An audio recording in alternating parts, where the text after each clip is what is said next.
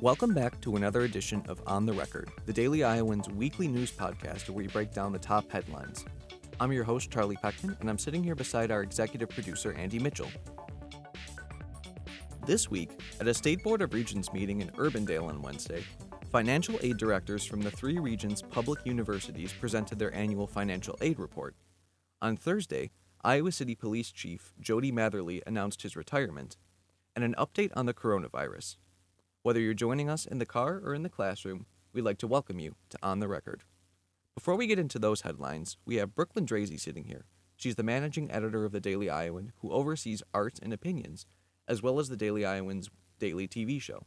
Brooklyn, how are you today? I'm doing well, Charlie. How are you? I'm doing well. So take us back to Monday night in the newsroom during the heat of the Iowa Caucuses, the first in the nation caucuses. Can you tell us a little bit about the energy that was in the newsroom on that night? Yeah, so I don't know if people would really think this, but until 10 p.m., everything was pretty normal. It was kind of like the calm before the storm almost. We were just kind of waiting and waiting and waiting. And Charlie, you know this, you covered a caucus location. Things didn't really get going for a while. So it was a lot of us just sitting there waiting for content to come in. And once content came in, that's when everything went crazy. People were designing, people were writing, I was editing, I was making sure we were getting digital stuff up, as well as our normal nightly duties, because as everyone knows, we still do make a whole newspaper on caucus night, not just a politics section. Definitely. And I mean, one of the things that I noticed while I was watching the coverage on caucus night was that, all of the major networks, they seem to just continue saying, after this commercial break, we'll have the first round of results, and that obviously didn't happen. So as the night progressed and it became clear that results weren't going to come in a timely manner, what were some of the editorial decisions happening during, when it hit 10:30, when it hit 11? What were you guys thinking? Well, we didn't actually start thinking about the fact that we might not get all of the results until 11:30. National media like CNN were saying at 10:30 p.m., where are the results? But we knew that this isn't just a primary. Caucuses take a long time. So we weren't really worried until we were getting zero results at 11:30. And then we realized that we had to pivot really quickly on our content. Luckily, that was pretty simple because we knew that we weren't going to have a winner tonight. And we also knew that things were very chaotic at caucus locations. We were in contact with a lot of people in the Democratic Party who were saying things were just a little crazy because they implemented all these new rules and the app they used were causing a lot of issues. So we decided to focus more on that than the actual results of the caucuses. Definitely. Well, Brooklyn Draisey, managing editor of the Daily Iowan, thank you so much for taking the time to talk with us today. Thank you so much for having me. As the Daily Iowan first reported on Thursday, after more than 3 years of serving as the Iowa City Police Chief, Jody Matherly announced his retirement, and this is according to a press release from the city of Iowa City. Matherly has been the police chief since January of 2017, and his career in law enforcement spans 37 years. This time includes positions as police chief in both Altoona and Grinnell.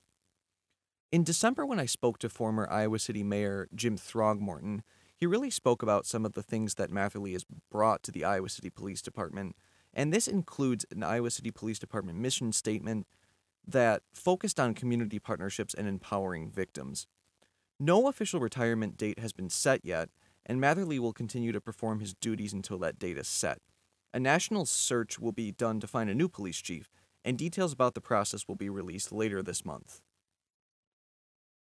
In other news, an outbreak of the coronavirus in China has prompted University of Iowa officials to suspend university-sponsored international programs involving travel to and from China for this semester, with the status of the summer programs up in the air.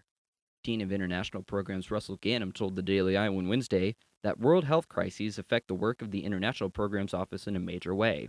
Monitoring the spread of coronavirus, the first case was confirmed in the United States in mid-January, ultimately led to the decision to halt UI programs abroad. Ganem also said that all of the Big Ten peer schools and other study abroad programs that work closely with the UI have also canceled all programming in the region. These programs include Institute for the International Education of Students, the Council on International Educational Exchange, and the United States Study Abroad Consortium. UIHC is following daily reports and recommendations from the Centers for Disease Control and Prevention and the Iowa Department of Public Health, he added, saying that they would be ready to act if one of the 7 students would show symptoms of the virus. With respect to this outbreak and concerns for travel, Ganem said students are the International Programs Office's top priority, and that was the ultimate reason for this decision. With respect to international students, Ganem said that the office is providing counseling resources, as well as channels to deal with safety and medical concerns. A lot of the Daily Iowan's news coverage from this week focused on the cantankerous week that the Iowa Board of Regents had. Daily Iowa news editor Katie Ann McCarver reported from Urbandale that heads of financial aid from the State Board of Regents institutions addressed accessibility and affordability of college for students, as well as their efforts to minimize debt in the face of increasing costs at the Regents' Wednesday meeting. Regent institutions use financial aid as a mechanism for recruitment and retention. This is according to Roberta Johnson, director of the Financial Aid Office at Iowa State University. Alongside financial aid heads Sidney Seifer from the University of Iowa and Tim Bakula from the University of Northern Iowa, Johnson said the trio is working to stabilize student debt.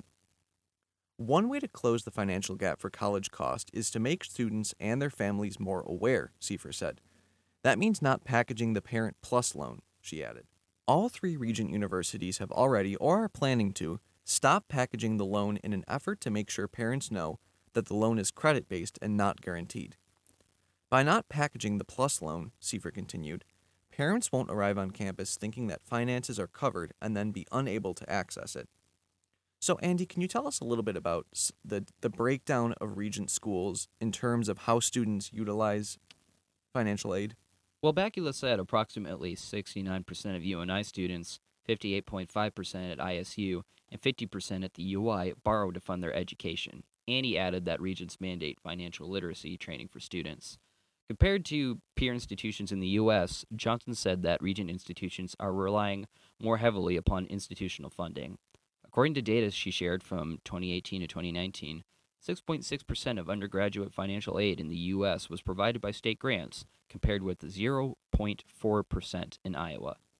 The decrease in state funding for financial aid between the 2008 and 2009 academic year and the 2018-2019 academic year has totaled 60%, Seifer said. Unfortunately, she added, there have been very minor increases in federal aid in the last 10 years.